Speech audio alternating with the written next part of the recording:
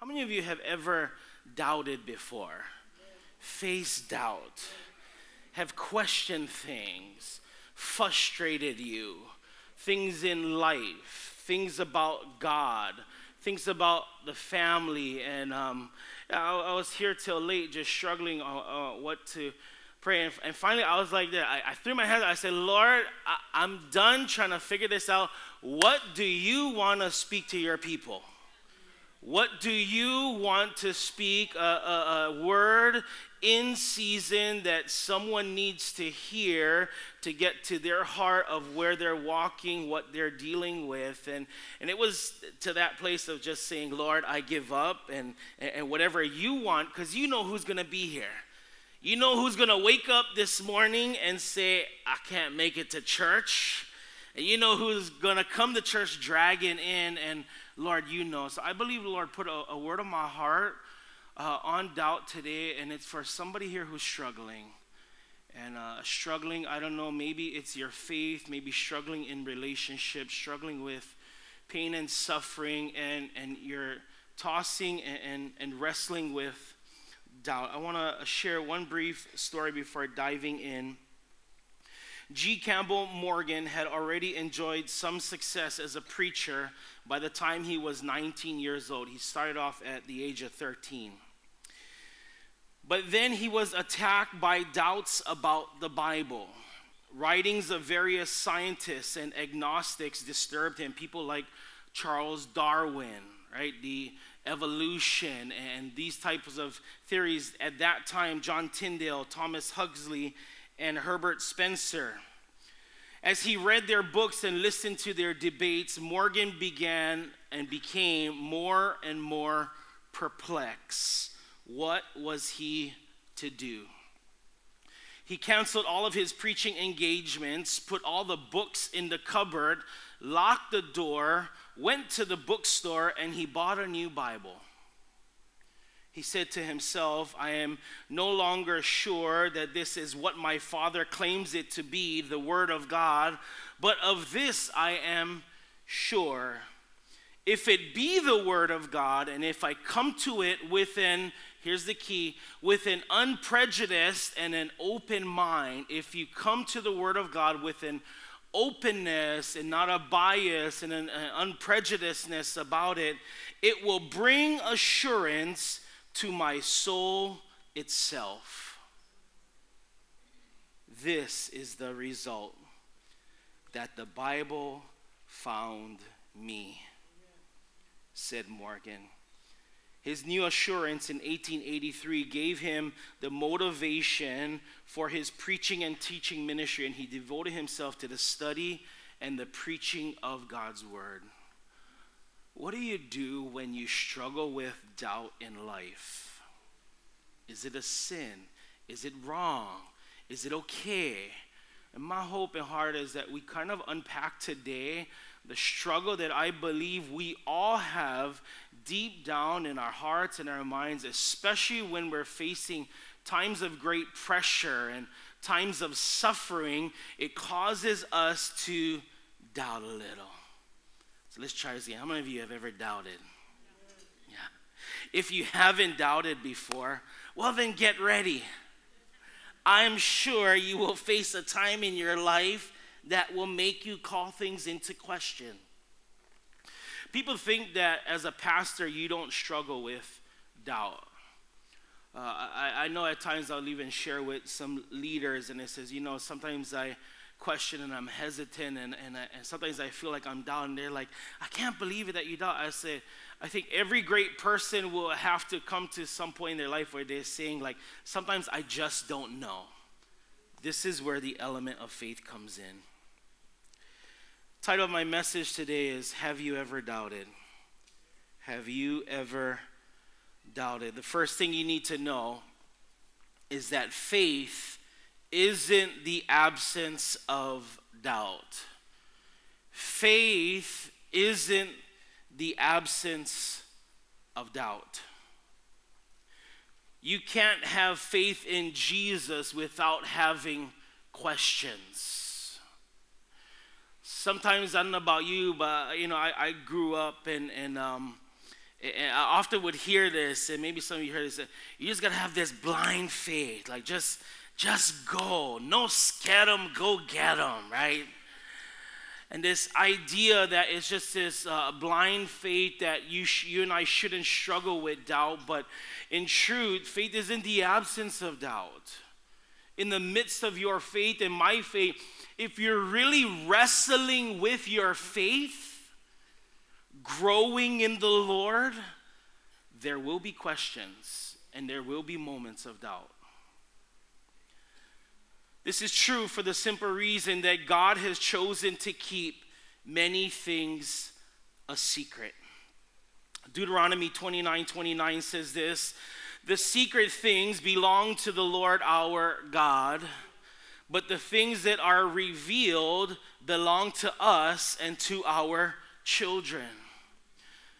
Sometimes I think it's that element that God leaves things to be a secret, partly on our part as we discover. There's something about going on this journey of discovery that grows our faith.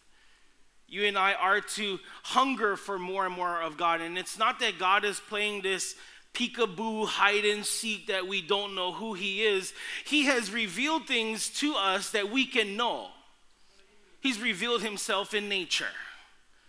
If you look at, there's all kinds of different, I didn't want to take it too theological, the cosmological argument of how the planets were formed and everything else, the ontological argument, and all these different arguments that we can see that God has revealed himself in many different ways, but there are some things in life that are a mystery. There are some times and things in life that are what seem like a secret. How many of you ever been there before? Like, why? What's up with this? And I think if you're truly grappling and struggling with your faith, and not struggling in a bad way, but struggling to understand, struggling to know, then you are going to grapple with these ideas and have moments of doubt. There are certain things that God has revealed. That's what makes faith possible. That's what makes faith possible. That's your fill in the blank. When you look throughout church history, and God has revealed himself in many different ways. I grew up in a church that I watched people get healed, delivered, set free. Addictions, as they were bound, were set free. People who had stage 4 cancer be healed and delivered. I knew without a doubt that he revealed himself in little ways that made for me my faith possible. I saw God in moments of trusting him. And I watched in this church growing up where we would take offerings for things that God was doing as we would expand and move forward. And people came forward who I knew didn't have much, but in faith they would step out. And as they stepped out and gave, and then they would share their testimony of what God did and how God met them. For me, it was what made my faith possible as a young man growing in this church. That if God could do that for them, then God could do that for me. There are certain things that God has kept secret, and that's what makes faith necessary. There are certain things that God has kept secret, and that's what makes our faith necessary. If things weren't all a mystery and we had all the answer and we had a formula down for everything, we wouldn't need God. I don't know about you, but there are times in my own life that I've walked and I felt like I was smarter than God. How many of you would dare to say that and admit that you thought in moments of your life, well, God, I think I'm just smarter than you on this one here? Come on. 2, 3, 4, 5. You guys lying. I'm gonna give you a chance to be honest, right? We're gonna keep it real. Keep it real. How many of you is like, hey, God, I would have handled that differently. If that was me, I would have shown up like 2 months ago. You thought you knew better than God. You would have done it differently. How many of you? Come on. You might be saying, well, Pastor, what does this have to do with increase? This is the part where we're grappling with our faith and growing in our faith and desiring for more and saying, God, I'm hungry for more, but we got to go back to even what I started with Campbell and how he starts off, not coming with our own biases and at times with our own hurts and being closed off to the truth. We will have questions in this faith walk. We will doubt at times. Paul says in 1 Corinthians 13:12, now we see things imperfectly, like puzzling reflections in a mirror, but then we will see everything with perfect clarity. All that I know now is partial and incomplete, but then I will know everything completely, just as God now knows me completely. This is that part where, in fact, I would almost dare to say this. If you come across someone who is absolutely certain, 100%, never question, never doubt, that there is a part in them there that isn't being true, because I believe that there is doubt deep down inside. And I think if we come to the grips of our own humanity and say that at times I don't know. And I think this is the part even in Christianity today that sometimes we struggle with, that we don't even want to share our faith, because sometimes it's like, what if someone asks me a question that I don't know, right? What will I do then? And you begin doubting yourself. We know in part. That's why we walk by faith and not by sight. Faith lives with unanswered questions at times. You cannot live in this world without asking, why? Why? If you've ever faced grief, pain, suffering, difficulty, you've asked the question at some point, why? Trying to make sense of what seems like situations that don't make any sense at all. We live with the mysteries at times of evil and of suffering. Just as it's part of the Christian faith to say we know what God has revealed, it's part of Christian humility to say we do not know what God has kept secret. There's no sense we act like we know everything. How many of you have ever been around somebody who act like they know it all? Maybe your sibling, there's always one, or someone in the family that you ask a question and they're like, they get one answer for everything, right? How many of you know that, right? And I think the more you study, the more you grow, the more you learn, you get more comfortable being uncertain at times. I would say it this way. Felt like going over to Bible college. There were 21 of us from this church, and we were a small church, believing that God was going to raise up young people in this church who would be preachers and pastors and teachers and missionaries. And I remember sitting in this congregation even at 12 years old, and I looked around at the current congregation. I'd be like, Lord, I don't see it. I don't see it. And it was not a knock against anybody here. I was looking at myself. I wouldn't call myself doubting. I remember going over to Bible college. At that time, I was a little older as a young adult, and Alicia and I were married already at that time. And I felt like when I landed in Bible college, I felt like, honestly, I came kind of knowing everything. Like maybe it was my competitiveness. I don't know. And I felt like, wow, you're going to do well and you're going to excel. And then when they put the stacks of books in front of me, I'd be like, get behind me, Satan. Get behind me. I'm not reading all those books. And what was interesting is I'll never forget the moment that I graduated.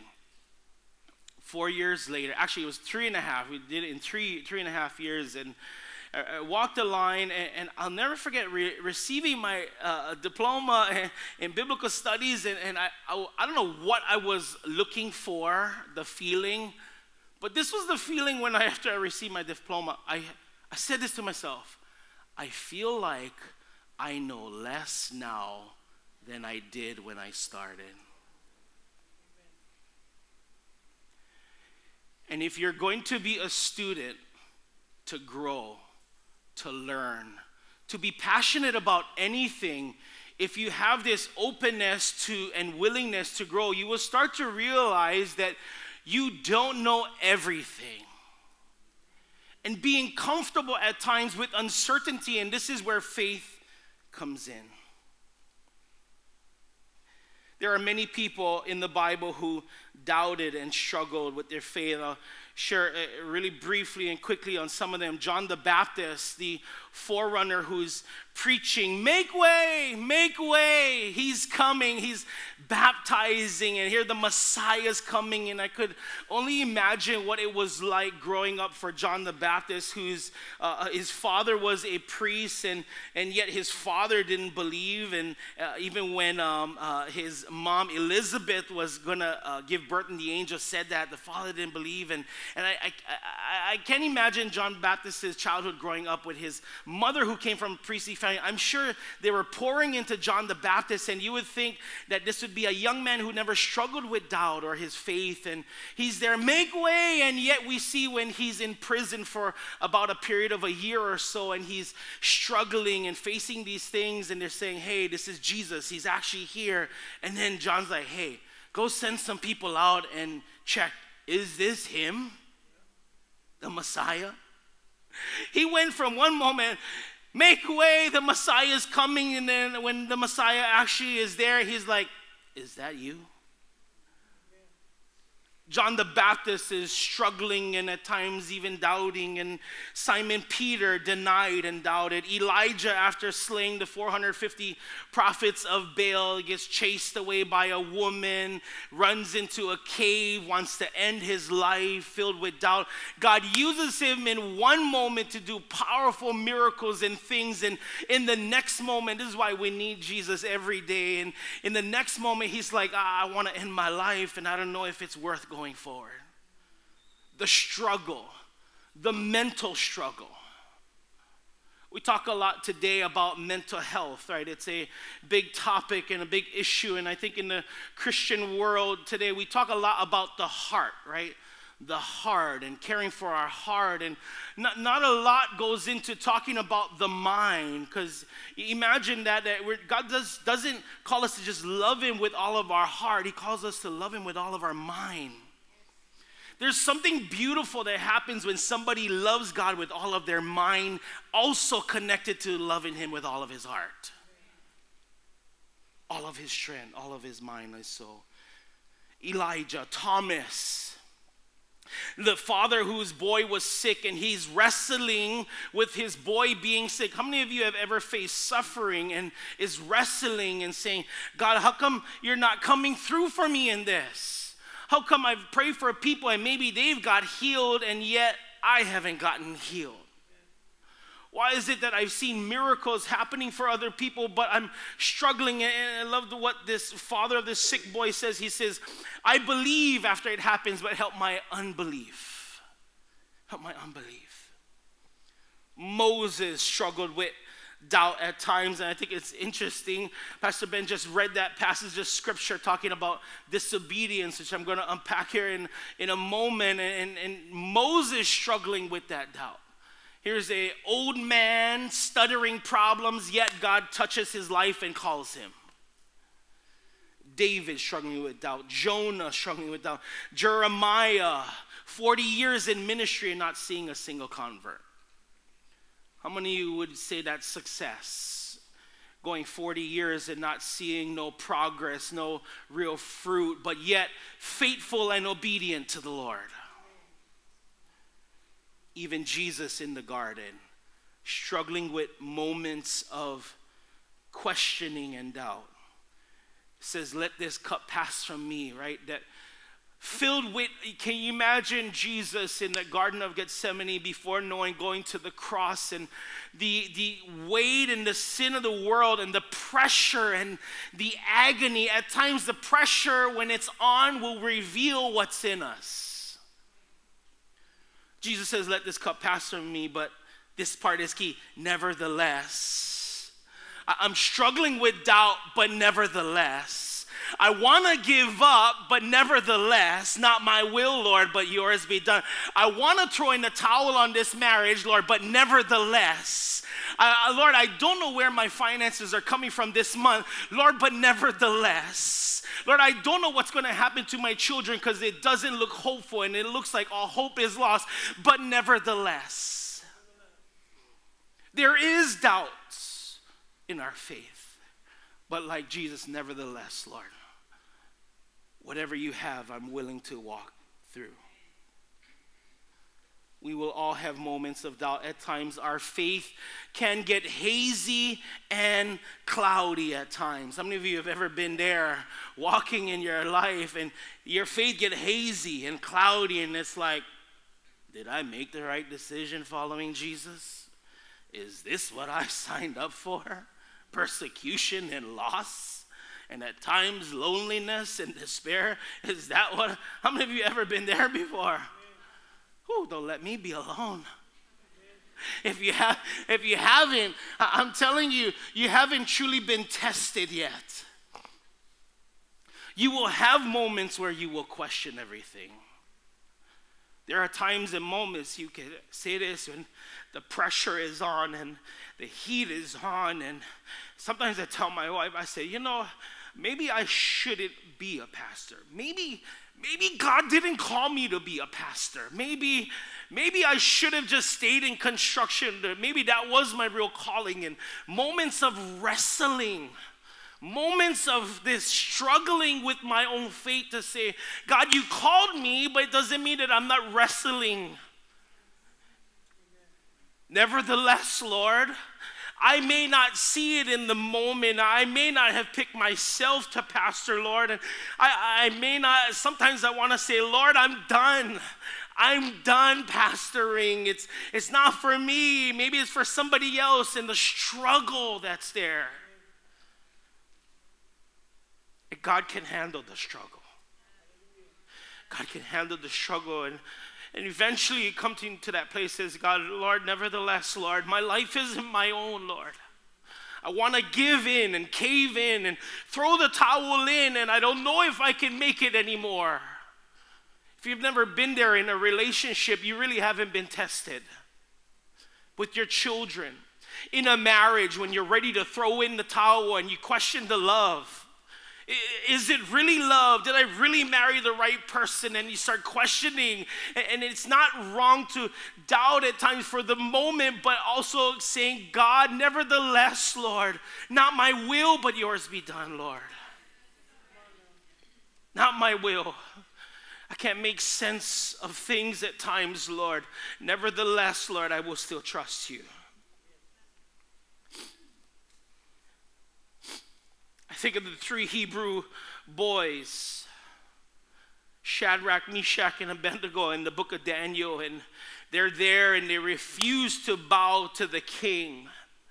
And I think of their faith so deep down in the Lord that even though in scripture, as I read the story, they seem unshakable.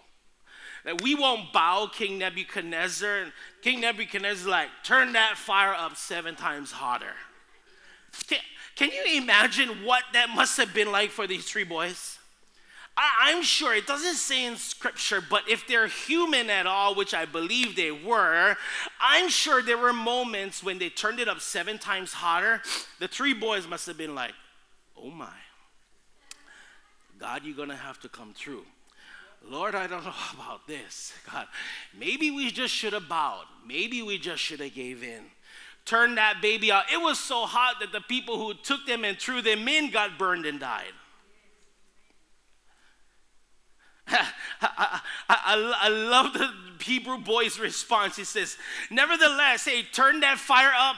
He will deliver and he will rescue us. But even if he doesn't, yet will we follow him and know we will not bow to another, even if he doesn't rescue us.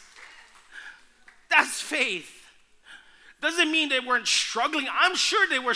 I'm sure if you were a human, man, there are moments and times in life when, man, you get weak in the knees that you don't know if you can take another step. Can I really go on? Can I really push forward when I don't have the strength to even go forward anymore? What areas of doubt have you struggled with? And what is God asking you to have more faith and trust in Him for? Faith isn't the absence of doubt. Second thing, doubt is the questioning of faith. What do I mean? Doubt is the questioning of faith. Doubt is not the absence of faith, it's the questioning of faith. You can only doubt what you've already believed in. Doubt presupposes some kind of faith. Doubt is one of the most common struggles in this Christian life. What do I mean?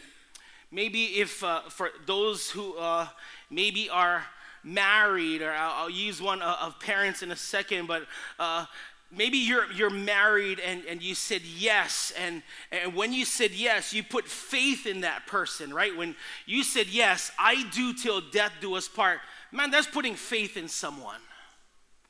And I put that on there because having faith will at times lead to struggles, which will then cause you to question and to doubt, which then will lead to belief. Having faith is necessary, but doubt is the questioning of the faith. What do I mean? Even when you're married and you're walking in this journey, you put that faith in that person, and what you do is over time you face struggles, you face difficulty, and you're like, do you really love me? I mean, really love me? Because if you really, I feel like my enemies treat me better than the way you love me. And you start questioning, and you start doubting, did I make a wrong choice? And you need to know that faith presupposes doubt, but we need to go through doubt to get to belief. What I mean about even your children, I think about this, that at times people say, just believe. No, you first have to have faith. At times, faith is a journey that will lead you to believe. I don't know if that makes sense, but I'll explain it this way. As a child growing up, my parents would often say this, we do this because we love you. We love you. Like hair off the back of the head. We love you. I'm like, if this is love, I don't want it. And really the hope is that we have faith in our parents, and the parents are putting faith in their children, but faith will be tested. The struggle happens, and I don't know about you, but even for me, growing up as a child, I began to question, is this really what love is? And you begin to doubt. It's like, well, how come Johnny's parents let them do whatever they like do, and we don't get away with nothing? I feel like my father was like drill sergeant. Open the door, close the door. You turn on the light, shut off the light. You make your bed dirty, at the end of it, you fix your bed, right? Like, I was like, is this really love? And you question and you doubt until maybe one day you start getting kids of your own. And then you start repeating the same things. And then you come back and say, I believe now. I believe now. At times we think it's just belief, but when you put faith is believing without seeing. At times when we're believing without seeing, it's not negating us from the struggle. You will go through the struggle. You will doubt. But hopefully, ultimately, if you stay open to the Word of God and to the love of God, you will land on the belief that He's for you and not against you. It's important to grasp the difference between doubt and unbelief. Doubt is questioning what you believe. Unbelief is a determined refusal to believe. Did you get that? You probably got to write it down, okay? Doubt is questioning what you believe. You believe something already, right? Like you have a belief in that person, so you're questioning it. Unbelief is a determined refusal to believe. Even after you know what's true and you have the facts, you still refuse to believe. Doubt is a struggle faced by the believer. Catch this one. Unbelief is a condition of an unbeliever. Unbelief is a condition of an unbeliever. We can't expect someone who doesn't believe in Jesus to have faith and believe. They're unbelievers. And the more and more I studied and prayed, and when I threw my hands up, I said, Lord, Lord, you're preaching through me through this. I don't know who's coming. I know you're going to speak to somebody today. And the more I began to look at it, I said, Lord, are we, Lord, in church, Lord, having unbelief because we're an unbeliever? Maybe we come to church and we say we trust in Jesus, but maybe we don't really trust in Jesus. And this is that faith journey and faith walk. And I think there will be many on that day, and Bible talks about it when we get to heaven and we're at the pearly gates and Lord, Lord, but I clean church in your name. And Lord, Lord, I park cars in your name. And Lord, Lord, I sang on the worship team in your name. And he'll say, depart from me. I never knew you.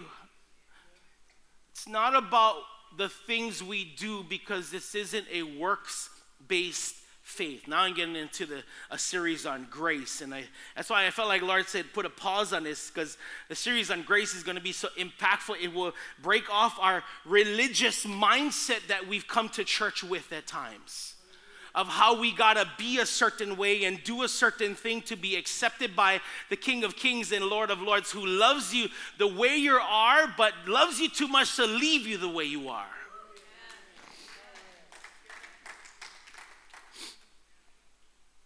Unbelief involves spiritual blindness and a determined resistance to God.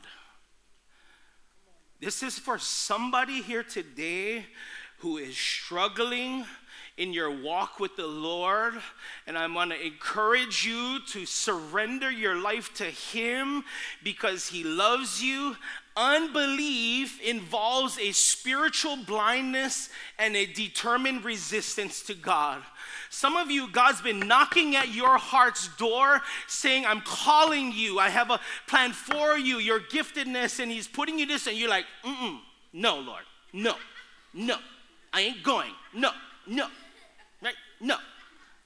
You know the truth, and yet you have this spiritual blindness and determined resistance to God.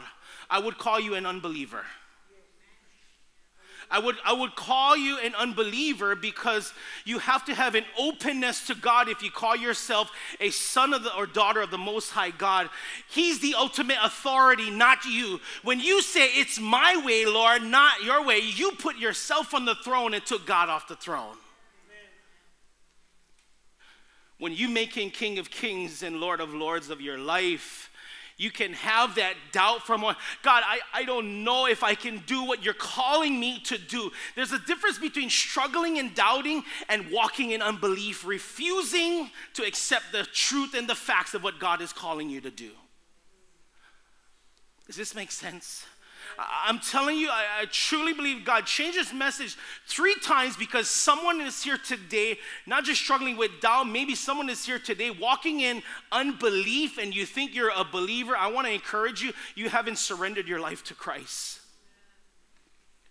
You can be in church and still go to hell. You can still be in church and be like the absolute devil when you walk out of this place.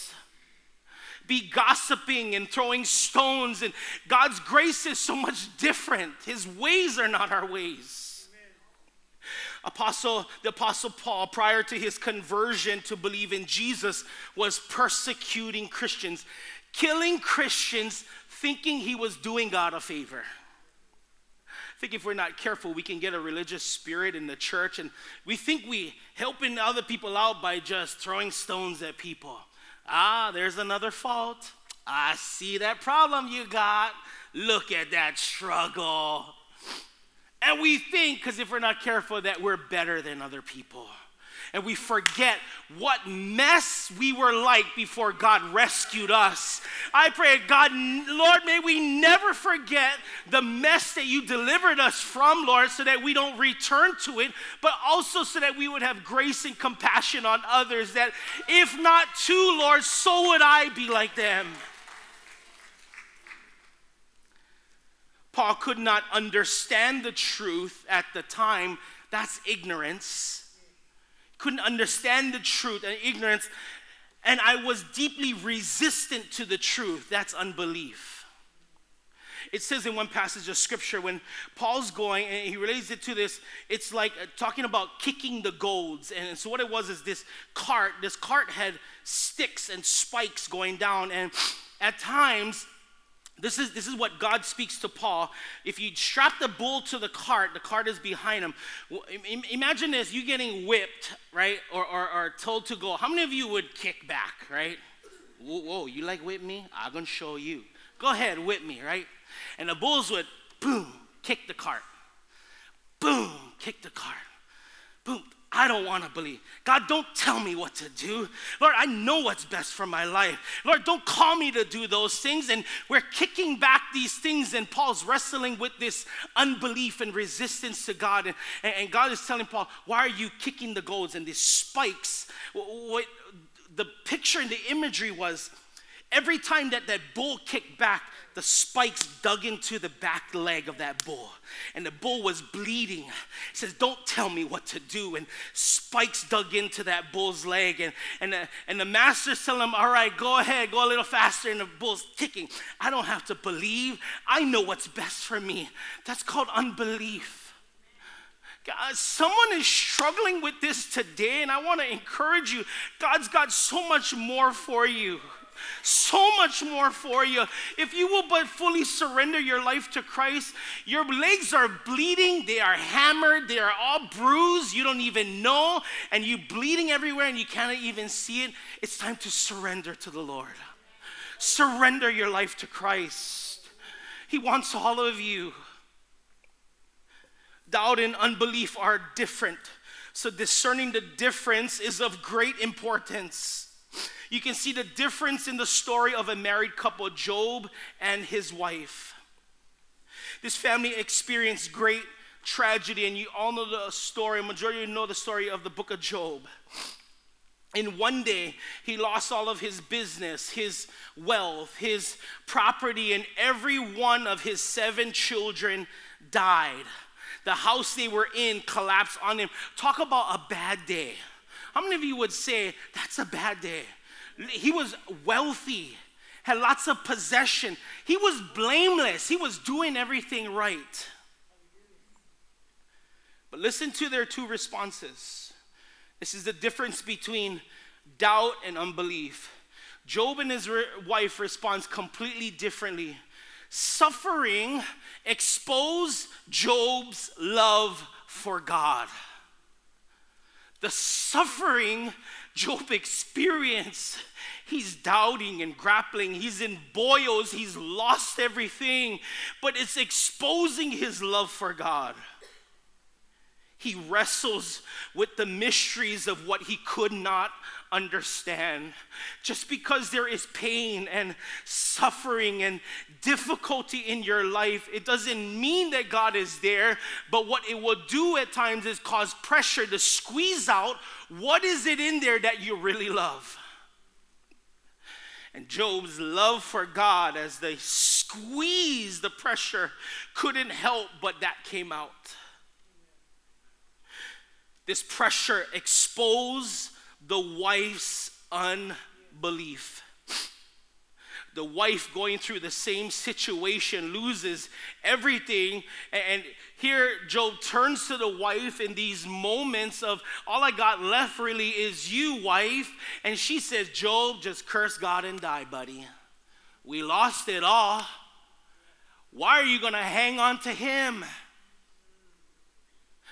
The suffering exposed where her trust and faith was in. The suffering exposed for Job his deep love for God. Though you slay me, will I follow you, Lord? It don't matter where I'm at currently, Lord, because that's not the end of the book, Lord. And if I hold on to you and your promises, Lord, things will be different. And you got to read the end of the book of Job, because in the ending of the book, and if you stop in the chapter that you're in right now, you will not see the blessing and the favor and the promise that God has for you. Some of you are wanting to throw in the towel and give up too soon, and God has more for you, like Job. If you wait to the end, you will see the blessing and the faithfulness of God. Don't throw in the towel. You can struggle with doubt, because that's what Job was struggling with. But he wasn't struggling with unbelief. If he was struggling with unbelief, he would have said, God, I'm done with you. This is what Job's conversation would have been to God. God, you see me nothing but faithful, and this is how I get repaid? Is this how you want to repay me, God? After I sowed in years, all my money, my effort, my influence in the community, all my kids, every day I woke up, I sacrificed, I prayed for my kids, just in case one of them sinned, just in case. And this is how you want to repay me? That would have been a conversation if Job had unbelief. But he struggles with doubt, and it squeezes out his deep love for God. It's okay having doubt, which questions your faith. So what areas of unbelief that you're wrestling with, that you refuse to believe and trust God for? What are areas of unbelief that you are wrestling and struggling with that God's trying to get you to surrender? I'm telling you, this isn't me, because if I had my way, I would have preached 2 other messages. God's trying to get a hold of somebody here today who's struggling with doubt and unbelief. You want to see increase this year? It's okay to doubt and struggle, but we got to get rid of the unbelief and move into a greater depth in Him to say, God, I will follow you, Lord.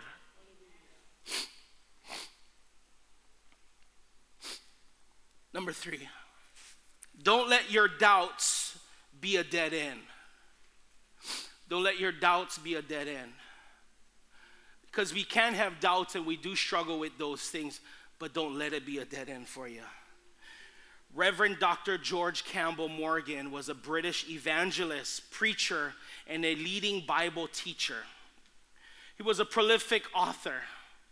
Morgan preached his first sermon at the age of 13 and died on May 16, 1945. This is the young man who I quoted in the beginning of my message. This is what he says. If you believe in God, you sometimes wonder why He allows certain things to happen. But keep in mind, there's a difference between doubt and unbelief. Unbelief is an act of our will, while doubt is born out of a troubled mind and a broken heart. If you've ever doubted before and had faith in something and someone, at times it will be because we've had a troubled mind and a broken heart and wondering, why is this happening? Which leads us to doubt, and it's not wrong to doubt. What is wrong to do is when we have a stubbornness and unwillingness to accept the truth. When we say in our own will that we refuse to believe. The word unbelief, if you study it, it can be expressed by these 2 Greek words in the New Testament. Whenever these 2 words are used together in the New Testament, it will connotate almost always disobedience. I thought it was interesting as Pastor Ben read the passage of scripture, and he didn't know what I was preaching on, but he talked about Moses disobeying. And really it's about obedience. And we see here that unbelief at the core almost always is about disobedience. We know the right thing to do, but we don't do it. Disobedience is sin, and sin separates us from God. Unbelief is knowing the truth, but refusing to obey. Is there anything in your life that you know the truth, but refuse to obey it?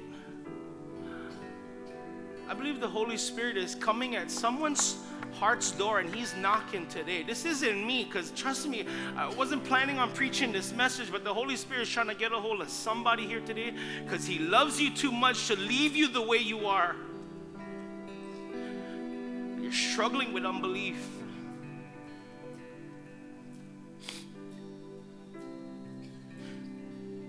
One pastor says, the triumph of my faith is not the absence of doubt. The triumph of my faith is the ability of my faith to shine in the deepest and darkest moments. I believe God is wanting you and I to surrender to him. And yes, we doubt. And yes, we struggle. And yes, we question.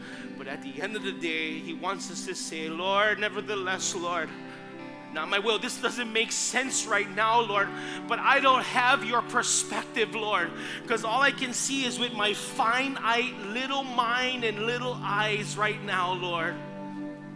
But I don't see from your view that a loss in the moment could produce great eternal results. I can't see it in the moment, Lord. And if you're not careful, your doubt can be a dead end if you don't surrender to God. Allow the Lord to struggle and go through it and ask the questions, but at the end of this, say, God, nevertheless, Lord. Hebrews 11:6. It's impossible to please God without faith. Anyone who wants to come to him must believe that God exists and that he rewards those who sincerely seek him. Think of that scripture in the Psalms, as the psalmist wrote, even though I walk through the valley of the shadow of death, I will fear no evil. Even though you walk through and it's maybe a valley of doubt, you will fear no evil because he's with you. He's with you. It may seem dark and deep and endless, but he's with you.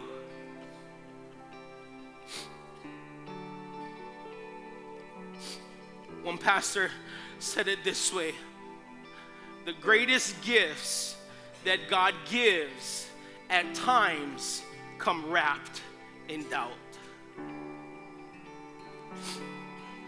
The greatest gifts that God gives at times come wrapped in doubt. You ask anybody who's ever been used in any way, at times they have moments where they're questioning and doubting.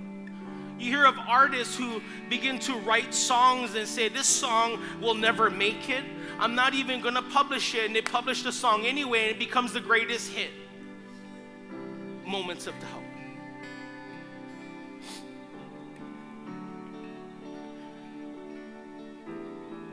The greatest gifts of God at times come wrapped in doubt. The promise is wrapped in doubt for a reason, because if he gave you proof, you wouldn't need faith. Sometimes we cry out, Lord, I want proof that you're here, Lord. I want proof that you're real, Lord. And this was Thomas's struggle. I know we call him Doubting Thomas, but to give him the benefit of the doubt, in truth, the others were there and saw it. Thomas didn't see it and touch it. He was struggling and doubting. This is the difference of doubt and unbelief, and we think Thomas takes on this bad rap of a person. Yet if he had unbelief after Thomas touched the hands of his Savior, he still wouldn't have believed. But he struggles with doubt, that after he touches, he says, Lord, you are. I don't know what you're struggling with, what doubt, areas of uncertainty. I know the one whose hand you can hold on to, and it's Him. It's God Almighty. Where are you at a dead end right now in your faith, and what needs to change so that it doesn't become a dead end? Have you ever doubted? Faith is in the absence of doubt. Doubt is the questioning of our faith. But don't let your doubts be a dead end. I believe this has everything to do with increase. And I believe the Holy Spirit is knocking at someone's heart's door this morning. He's knocking at your mind, not just your heart, because in your mind you've already settled that He can't do it for you. You've seen it done for other people, but God, I don't think you can do it for me, Lord. I want you to know He's a good God who loves you, has a plan for you. And if we will let Him, He will fight our battles for us. That's just the God we serve. This is Him. He fights our battles. He fights our battles if we will let Him. He wants to fight the battles for you. But His approach may be totally different than yours. But if you will surrender to Him, you will watch and see how God will fight your battles. Not like how you want it done, but it may be totally different. It's because of what He's trying to do in you and through you in the process. Pastor Greg Laurie says this: it's not necessarily bad to have moments of doubt. Sometimes we need to go through the foyer of doubt to get into the sanctuary of certainty.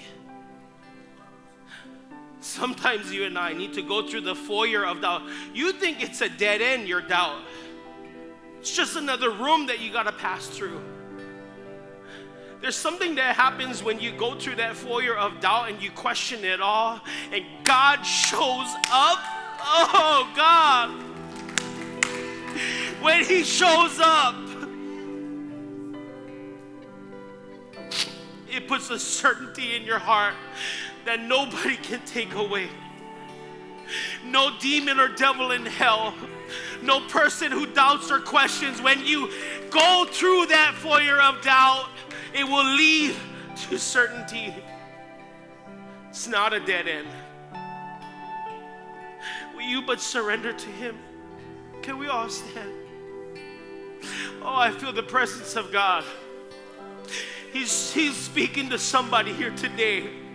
You're struggling, wanting to give in, questioning why. And God rearranged my message the third time to get a message to you in the right time and in the right season, that you would know that He loves you and He's got a plan for you.